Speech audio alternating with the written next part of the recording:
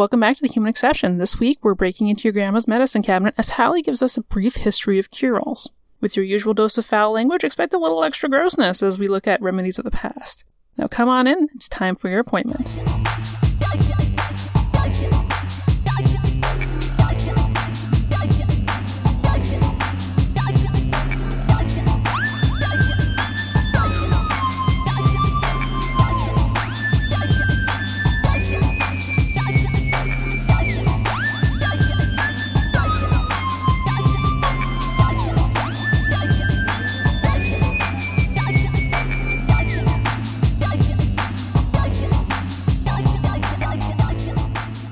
So, I did the dishes this morning, I cleaned the fish tank, I think that's all I have to do today. I'll just play Dragon Age for the rest of the day.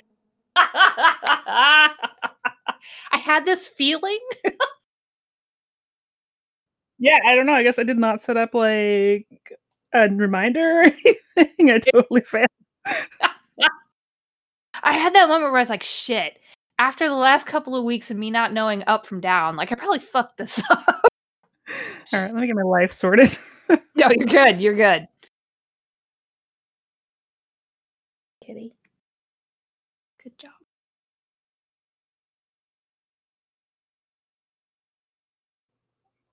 All right, I guess we should probably start our...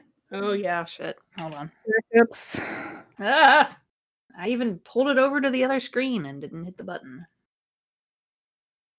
I'm winning today. We're both doing so well. It's fine.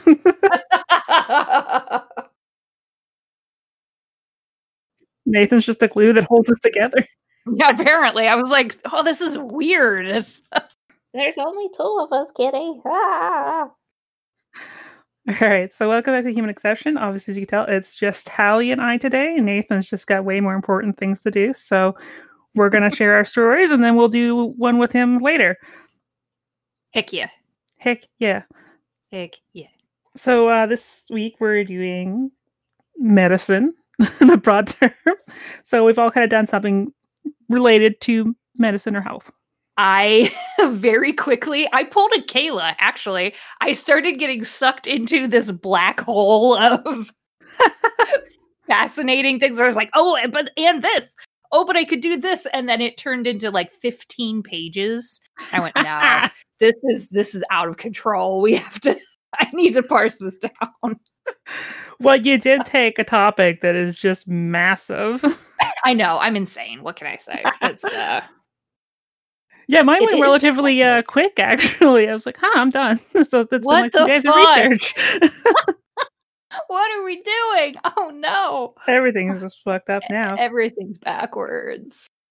Who goes first? Well, I mean, I'm solid either way, so... let's let you go first. Ew. All right. So, I love a good con artist. And I love a good con artist story. And we have been convincing ourselves that we can cure what ails us with a tincture or a balm or the bile from a badger or just whatever weird shit we decided to imbibe. Fucking weird as shit. Just to name a few. Just to name a few. Oh my God, there were so many examples. So I pulled out some real gems, stuff that I hadn't heard of, because I think a lot of people are familiar with, drugs used to be laced with cocaine and, things like that. Yeah. But I found some real winners and went, are you kidding me? Did we really? Yeah, we really did that. Okay. There's one that's a little troubling. Do you want to say what your theme is? Yep. So we're going to look at a very, very brief history of cure-alls. Oh my gosh. I started going down different paths of but medicine shows, but this, but I'm like, okay, we just need to look at some of this, this overall history. The main source on this, and again, as always, it'll be in the show notes, but I really encourage you all to read the article because I'm just going to be paraphrasing and quoting from it. There's an article from The Atlantic. This was January 10th, 2017. It's called How Ancient Cure-Alls Paved the Way for Drug Regulation. It is bananas. I had no idea about any of this, and I was so happy because it is completely fascinating. So we'll actually, before we get there, we'll go all the way back to the word Panacea or Panchaea, however you want to pronounce it. It is actually the name of the Greek goddess of the universal remedy, Panacea. And it's the claim, we'll say, was that she had the ability to cure all diseases and even prolong life indefinitely. So I didn't know there was a cure-all god. There's a cure-all god. I know. I went, wow, we have always tried to find the golden elixir, haven't we? We have always tried to find. I almost said magic bullet, and I was like, nope, that doesn't work. It's just so fascinating. So alchemists decided to pray to her to try to find the truth of the elixir of life. Things like the Philosopher's Stone. There were scholars from ancient Greek and Rome that described different kinds of plants that were called panacea or panaceas. And then there's a lot of scientific names that I'm not even going to try to pronounce. They look like poisons. Even in the Colorado desert region of what's now California, there were a group of native peoples who used red sap of the elephant tree as a panacea. Oh God, the Latin genus name of ginseng is Panax. Yeah, that sounds like a patented drug. It does. Oh, we'll get to patented medicines. We'll get there too, for sure. It's just the whole thing, even the history behind panacea or panacea is so fascinating. And now it has a negative context to it because it kind of describes the overuse of any one solution to solve a bunch of different problems. And that's where you get into things like snake oil and quackery. Essentially, if it says it cures a bunch of things, it doesn't cure anything. It's probably going to poison you. It could even kill you. So maybe don't, take stuff like that. But that Atlantic article looked at who is considered to be the father of modern drug regulation. And it was a guy way back who reigned in Pontus. He was the king of Pontus. His name was Mithridates the Sixth. Yes. So that's a name that was so good they needed to use it 6 times. Yeah, I was like, wow, I got to think about how to say this for a second. Mithridates, sure. So Pontus, this little kingdom, was actually the southern edge of the Black Sea, and he reigned from 120 to 63 BCE. Huh. All the way back. Way back. So long ago. But this guy was a toxicologist. And he actually did some of his, we'll say, best work between waging wars on Rome. And his best efforts actually created a universal antidote that then paved the way for modern drug regulation. Poison was used a lot back in the day.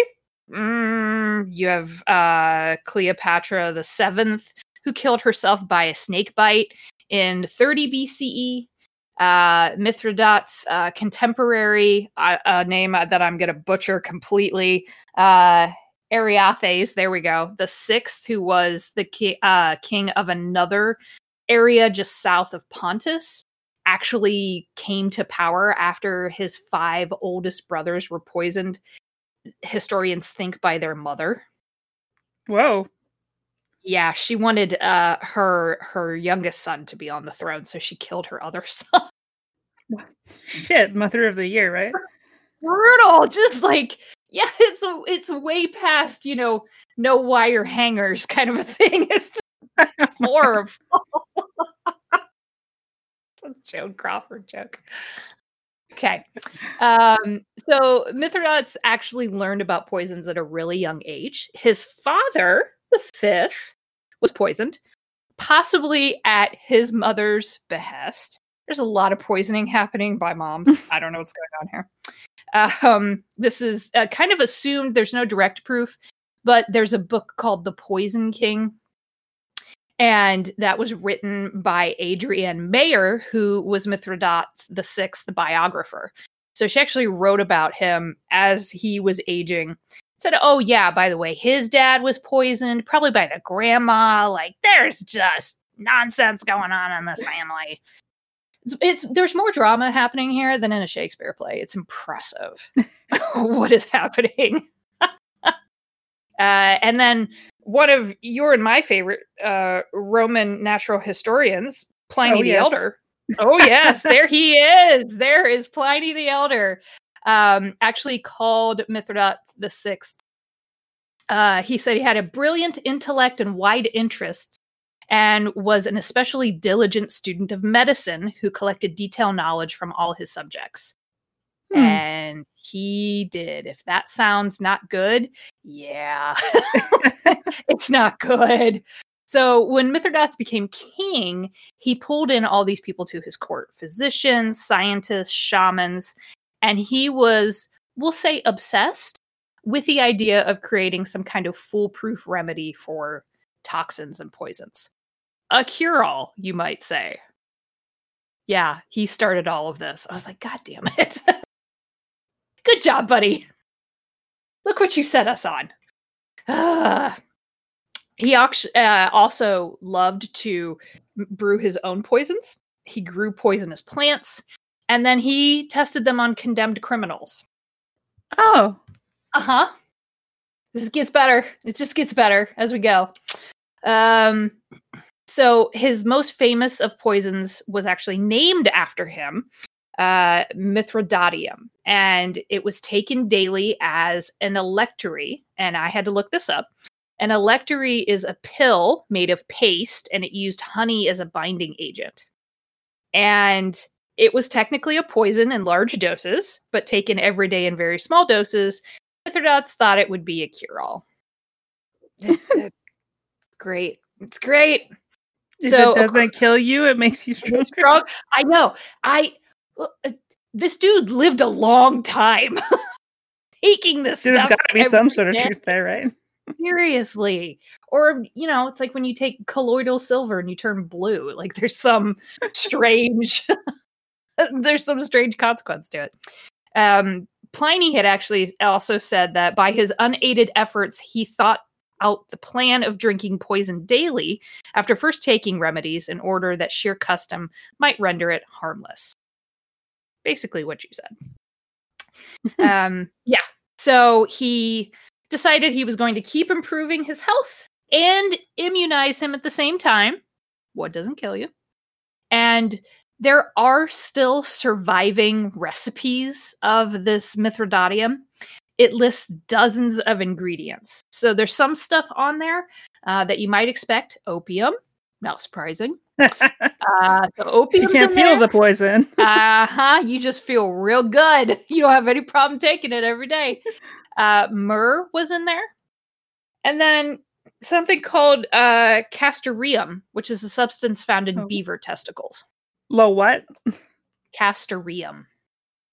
Okay. Yep. And he was just hunting down beavers. And Yeah, I would like to think that Mithridates VI was probably an expert beaver hunter at this point, or he had someone in his court who was. Is this in Greece? This is in Rome. Or no, this is Pontus. So south of Rome on the edge of the Black Sea. I didn't know they had beavers over there. Hey, maybe they were like giant beavers. We don't. This was 120 BCE. Like, I don't know. For some reason, I think the beavers are only in North America, but maybe I'm making that up. I should have checked the beaver history. Apparently, I didn't even think about that. That is obvious.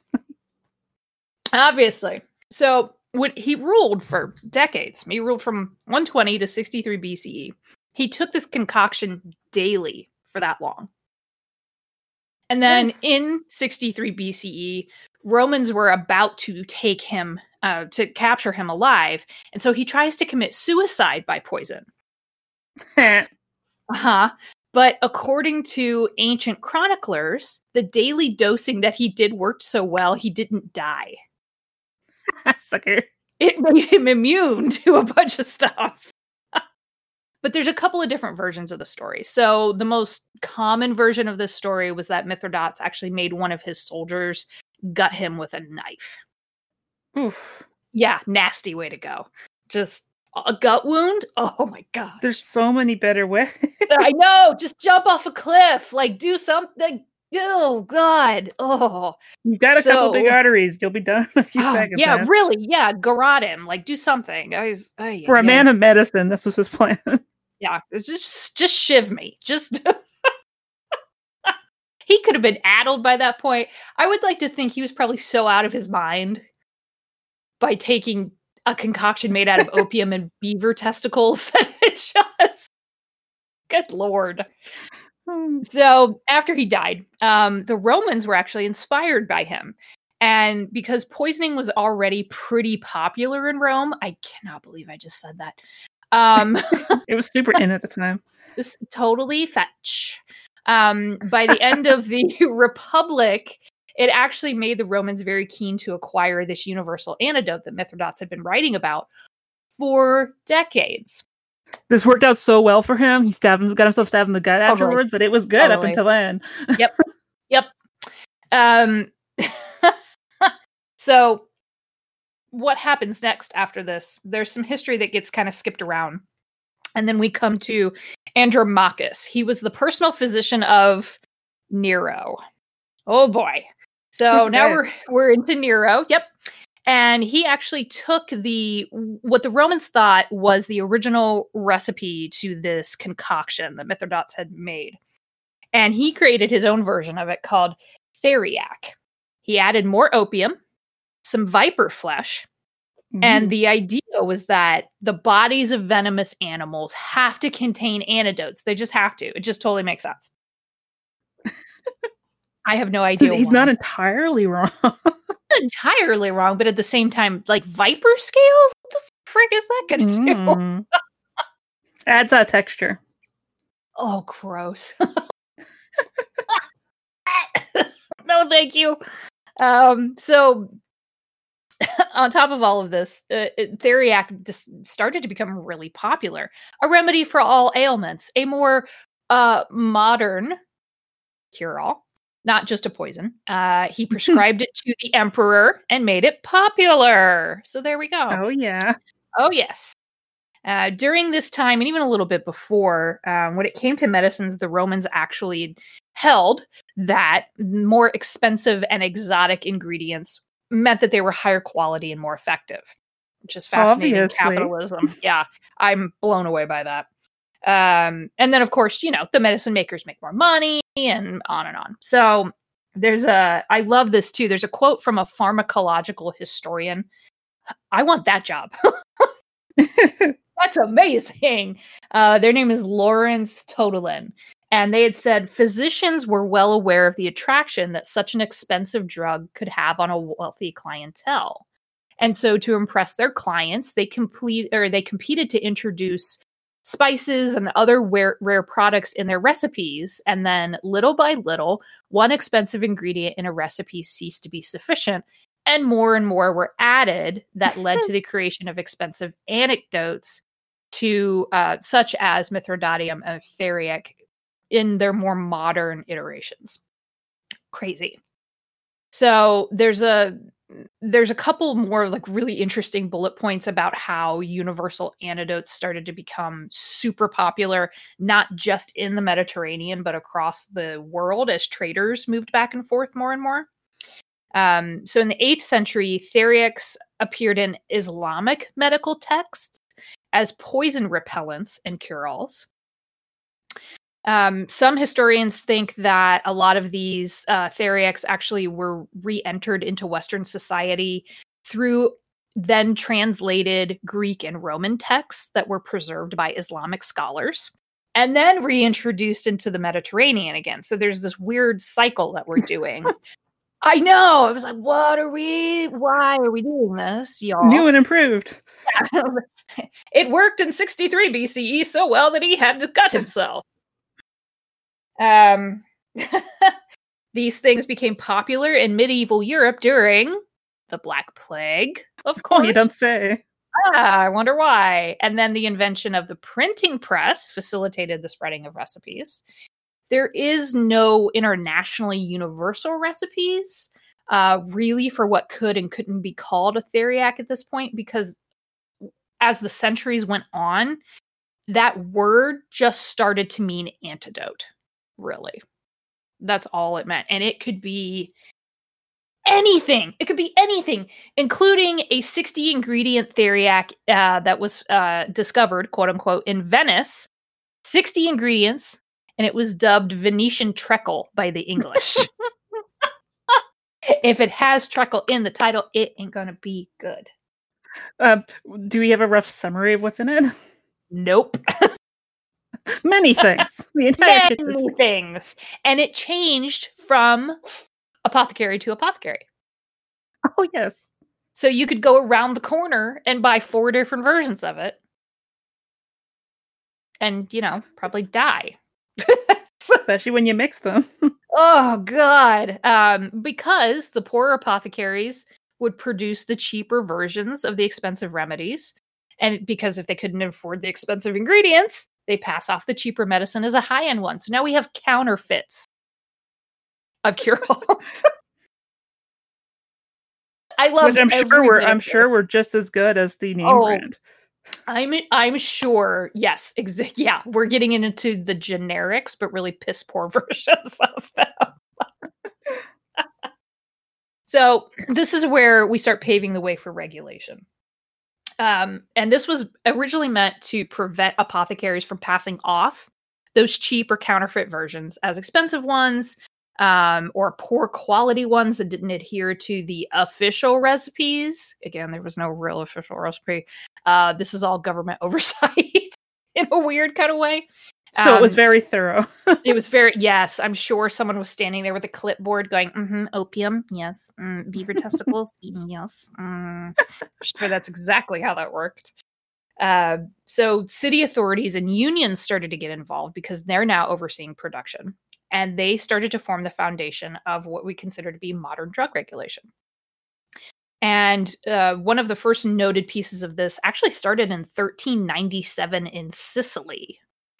That town, really a city at that point, was a key point of cultural exchange. There were a lot of traders coming there. It was seen as like a central location. And the ruler at the time was King Martin II. And he appointed his personal physician to head a committee called the Proto-Medicato. And it was to supervise all things medical. All of them under one person. Society. Yeah, it does. The Illuminati. But he's overseeing everything medical. Surgery, pharmacology, everything. Consistently nice. It is. It's one person. Consistently bad. It's fine. It's bad.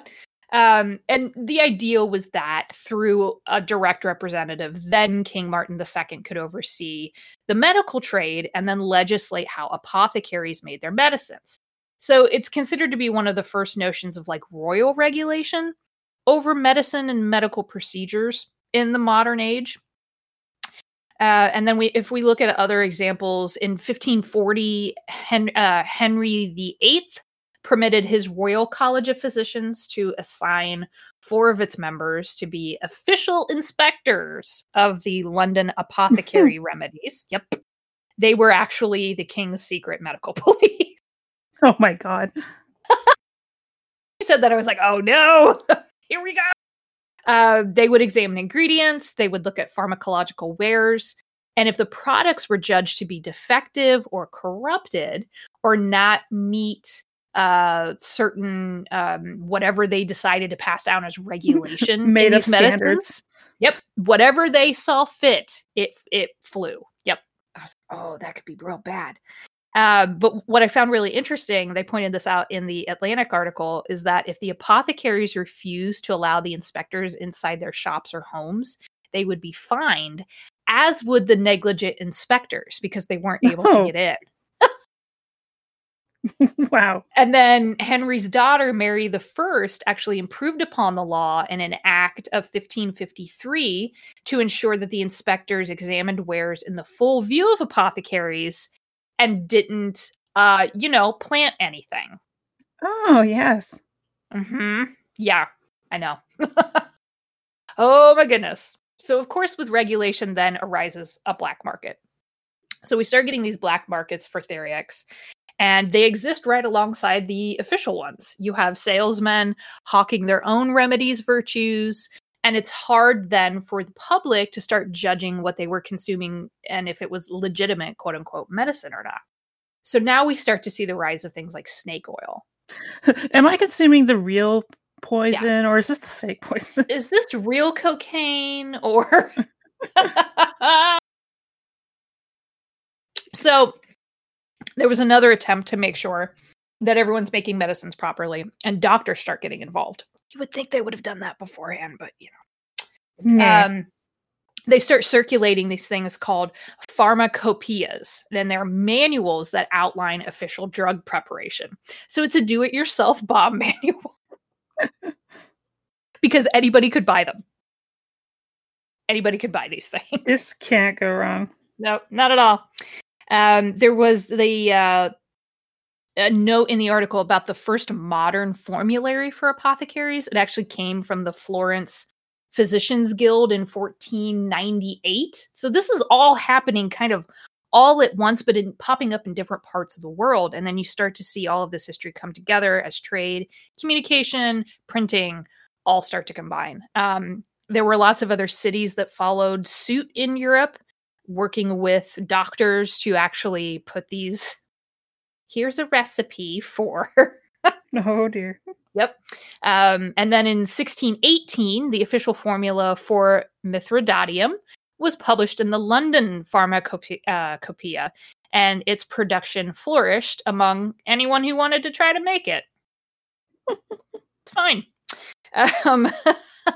And then what I also found so fascinating about all of this is that as cure-alls get more popular, of course, then rises skepticism, because we start getting into the Renaissance era, and then people start working on things like the scientific method, and they start experimenting more.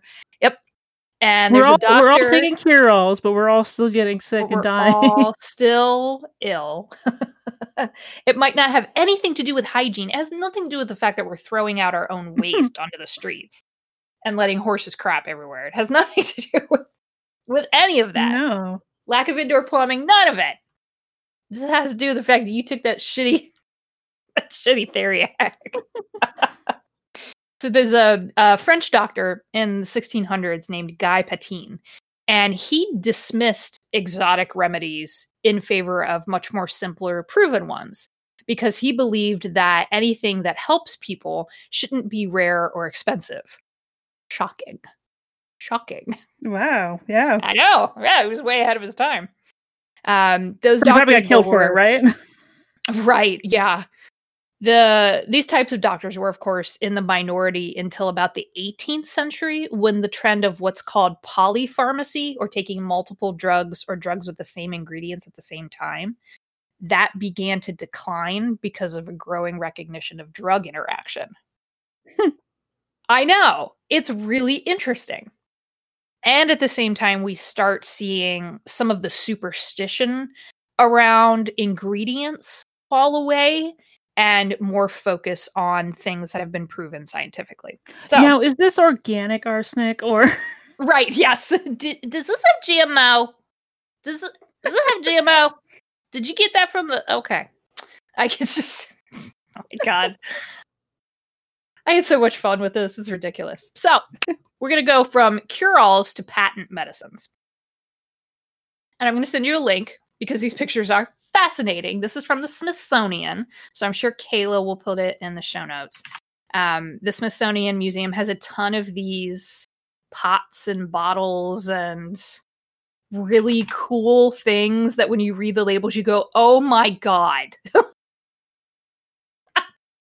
So patent medicines, as we start getting into the 19th century, with the age of the industrial era, and in that weird part of history where people are becoming more book learned, and there are more people doing experiments, and we see the rise of cures and vaccines and that type of thing, but also still this really odd belief that, yes, we can still cure everything that we have problems with a bottle of S.B. Goff's Magic Oil Liniment, which claimed to treat, among other things, because I'm not going to read the entire fucking thing, rheumatism, neuralgia, toothache, earache, stiffness in the joints, weakness in the side or back, sprains, bruises, sore throat, diarrhea, dysentery, frosted feet. What is frosted feet? I don't know.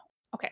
Felons, corns, chapped or cracked hands, pimples.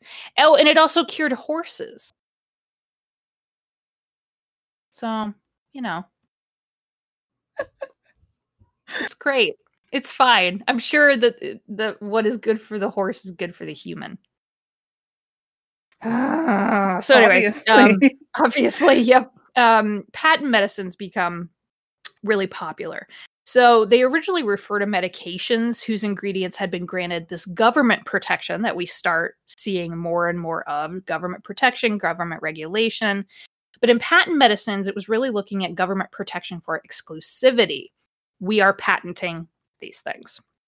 The recipes of most of, the 19th century patent medicines were not officially patented at all. They just said it. They just said it was a patent. I know. The shenanigans that are happening right now. Most of the producers, which were small family operations, used ingredients quite similar to the competitors. One of the main ones being vegetable extracts laced with ample doses of alcohol. So, Oh. Fine. There was no regulation on proprietary or quack medicines, so they could be very deadly. And they were medicines with questionable effectiveness. The contents were usually a family secret. I'm like, no, it's poison. Poison. Might lose your hair and then just die. It's poison. But proprietary medicines originated in England, and they were manufactured under grants or patents of royal favor to those who provided medicine to the royal family. And then these medicines were exported to America in the 18th century. There are a couple of examples that I found both horrifying and amusing. One was called Daffy's Elixir Salutis for colic and griping. Griping, huh? Griping, yeah. Okay. So if you just have a whiny person in your family, okay. Dr. Bateman's pectoral drops. Oh, I have a question about that. Pectoral, right on the tits. Okay. And then John Hooper's female pills. To cure all that ails you. Yeah. All your women problems. Oh, there was a lot of that, yeah. These medicines were sold by everybody. Postmasters, goldsmiths, grocers, tailors. Basically anyone who had a shingle out as a merchant could sell this stuff. Which means you don't know whether it was tampered with or not. And then by the middle of the 19th century, the manufacture of products like these had become this huge industry in America because capitalism. They were often high in alcoholic content. And of course, they were very popular because they were considered to be therapeutic. Also helps that they were fortified with morphine, opium, and or cocaine, or all three. A lot of these were advertised for infants and children. Oh, yeah. Yep. Meant to help with colic or fussiness. It's not like rubbing whiskey on a kid's gums. This is, hey, kid, you want some opium? Okay.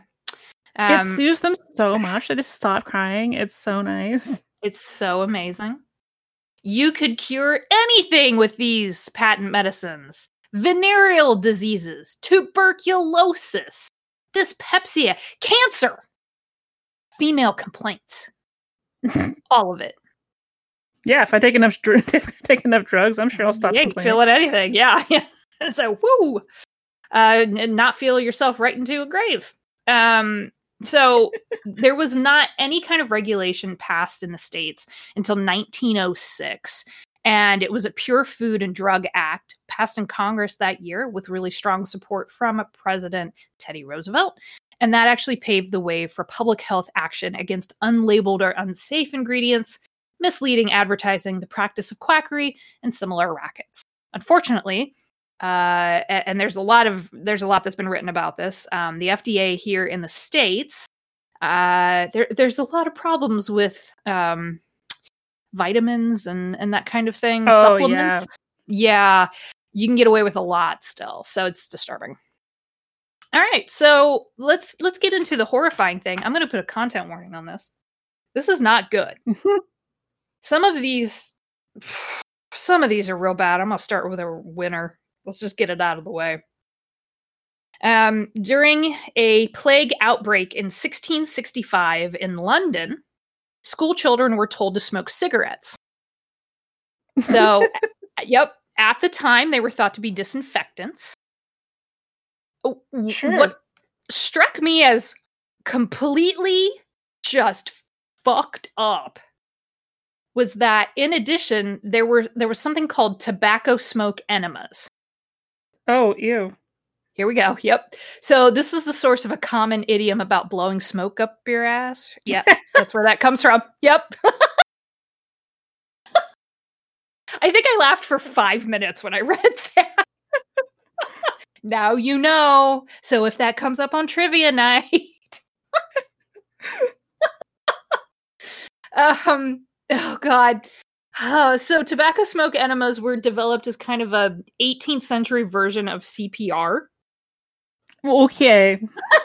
Same. Totally the same. It's my favorite thing ever.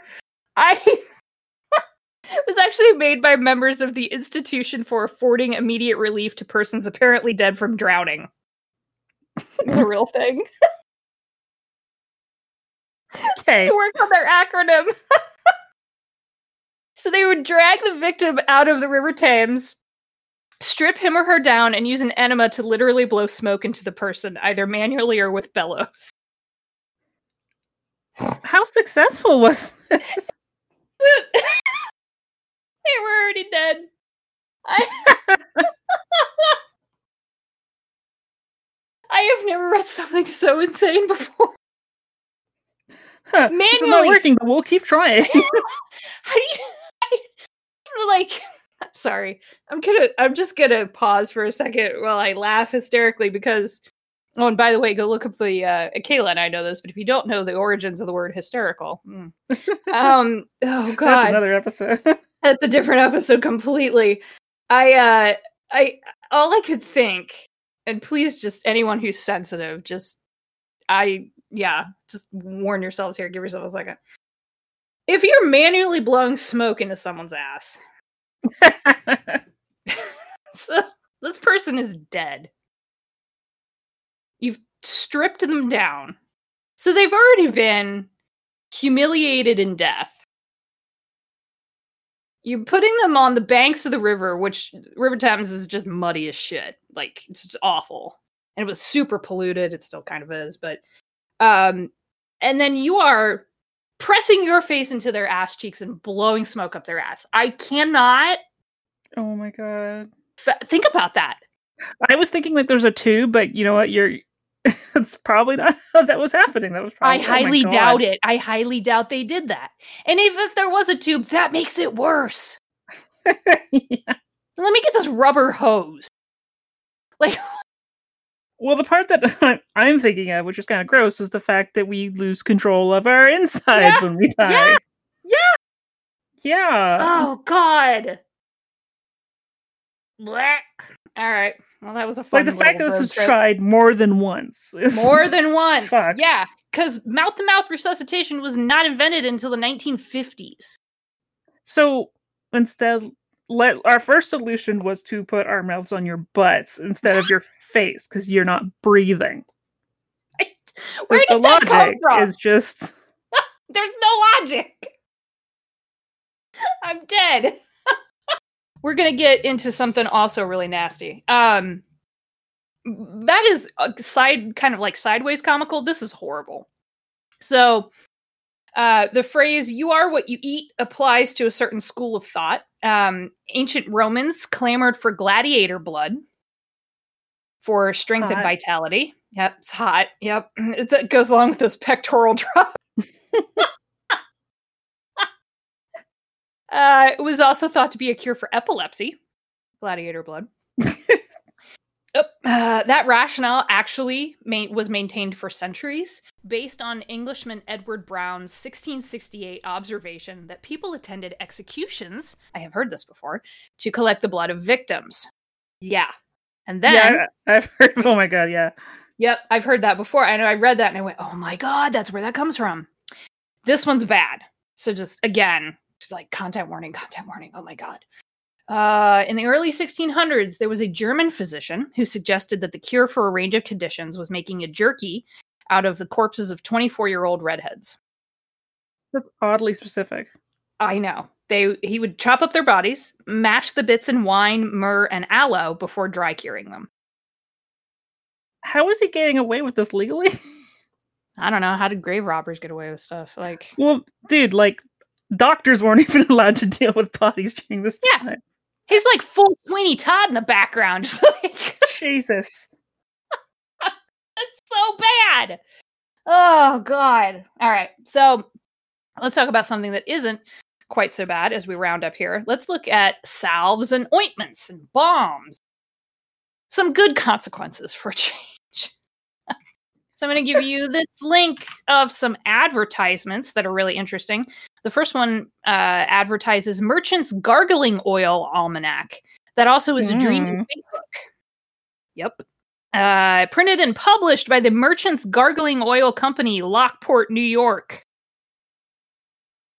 There you go. The advertisements are really cool looking. They definitely have that vibe to them. I was like, why is she sitting on a moon with an owl and the owl is winking? What's going on here? So good. So good. When we went down to Atlanta, we met up with Steve and we went to the Coca-Cola factory, or the world of Coke. And there's a whole segment of history and all the ads and patent medicine stuff from when it was considered a medicine. Oh yeah. Oh god, it was great. Oh yeah. That stuff is just so interesting. And it's right around this time. I mean, yeah. Coke was invented in the late 1800s? Yeah, something like that. And it was invented as a medicine. As a medicine, as a patent medicine. So this, buy it at your local pharmacy. Buy it at your local pharmacy, drink it and feel the bubbles. And that goes along with all of these things. If you couldn't imbibe it, you could put it on your skin, you could put it in your hair, you could put it on the bottom of your feet, you could do all of these things. So a lot of these topical preparations were meant to treat common skin and scalp and hair problems. And they're kind of seen as the precursors to the over-the-counter skincare and first aid ointments, which makes sense. So a lot of the brands for topical preparations that were produced starting in the late 1800s remain available today, like Bag Balm and White Cloverine, depending on where you're at in the world. Vaseline was invented in 1872. For example, it was packed in a tin. Liniments were generally bottled. Liniments were liquids that had this really high alcohol content. And then they suspended the oils in mint or pepper oil. And the oils were thought to act as a counter irritant, quote unquote. So the idea was that they stimulated mild irritation of the skin with the aim of lessening pain or inflammation in other areas of the body. Let me just rub this chili pepper on my face and then my stomach won't hurt. Cool. Sounds like a plan. And this is where we get into even the beauty standards of the 19th and early 20th century, because there started to be a high priority on clear skin and full, thick hair. And people would use these salves and liniments to remedy complexion issues, scalp conditions, hair loss, and the products were eventually advertised to serve the whole family. So from all the way from Mithridates to stuff that you put on your face because you have a pimple, it all stems from our aim to look and feel better, which is fascinating to me. And then you get into also at the time, some of these older recipes for salves and ointments were actually marketed as for man or beast, which is where we were talking about it's good for you and your horse. Cool. Ideally meant to help with chafing and dry skin that you would see in humans or their pets or livestock, or like, oh God, what's the word that I want? Like skin irritants, anything like that. Mm-hmm. Because humans and their animals were sharing common environments. They were in close contact with each other. A rider and a horse might be dealing with saddle chafed skin, for example. There are fungal infections like ringworm and parasitic infections like mange that are easy to pass between human and animal. What's funny is that the packaging might differ. It's like now when you see like razors for women, razors for men. It's the same goddamn razor, except the upcharge is on the pink or the color. Yeah. Yeah. And what they would do basically the same thing. They would be like 4 humans, and then over here 4 horses, and it's the exact same thing, but one would be more expensive. Okay. I found a note looking at this. It's a really specific example, but I thought it was interesting to kind of round this out. So in the early 1900s, there was a spa in the Czech Republic. And when people walked in, they were immediately breathing in irradiated air. And the source of the radiation was a hot spring that emanated radon. This is fine. Yep, this is fine. So patients were soaking in irradiated water. They were inhaling radon directly through tubes. And there were a few early studies that claimed that radium placed near tumors would shrink the tumors. So at the time, doctors thought that more was better. And as one historian noted, it's like the difference between treating something with a bomb and treating something with a scalpel. So, and I think I've told you this story before. The crazy lady we bought our house off of, who was a nurse, did not believe in radon. Radon's literally on the table of elements. It's natural in the world. But radon exposure for you. It's totally fine. It's totally fine. Yeah, she didn't believe in it. I was like, what the fuck? Radon exposure is a leading cause of lung cancer.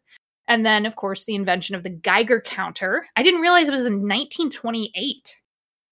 Huh. Somehow I thought it was like a newer thing. Yeah, that's earlier than I would have expected. Yeah. I was thinking like 40s or 50s for some, like with the rise of the atom bomb and that kind of thing. Like I don't know why I connected those two in my head. But now we know that the Geiger counter was helping physicians measure the doses of chemicals, and this leads to them going, oh, hey, radon's bad. Maybe don't. Maybe don't breathe that in. Maybe don't sit in the water. Don't do that. It's why we have radon treatments in our basements. Why I've got one. And this eventually paved the way for medical breakthroughs that would enable radiation to be used for cancer treatments instead of just breathing radon. We don't do that. Don't do it. So essentially, that is a really strange, quick, worldwide tour of bizarre shit that started with a dude, the king of Pontus, back in 120 BCE, who thought, hey, what if I drink poison every day for like 6 decades? What would happen? Cure-alls. They cure nothing. Don't do it. Oh my God. It really is a miracle that humans have survived this long. It really is. I cannot get over the tobacco smoke thing. Oh my God, that's brutal. That even more than the redhead thing, because that was like one crazy dude who was going full Hannibal Lecter in his basement.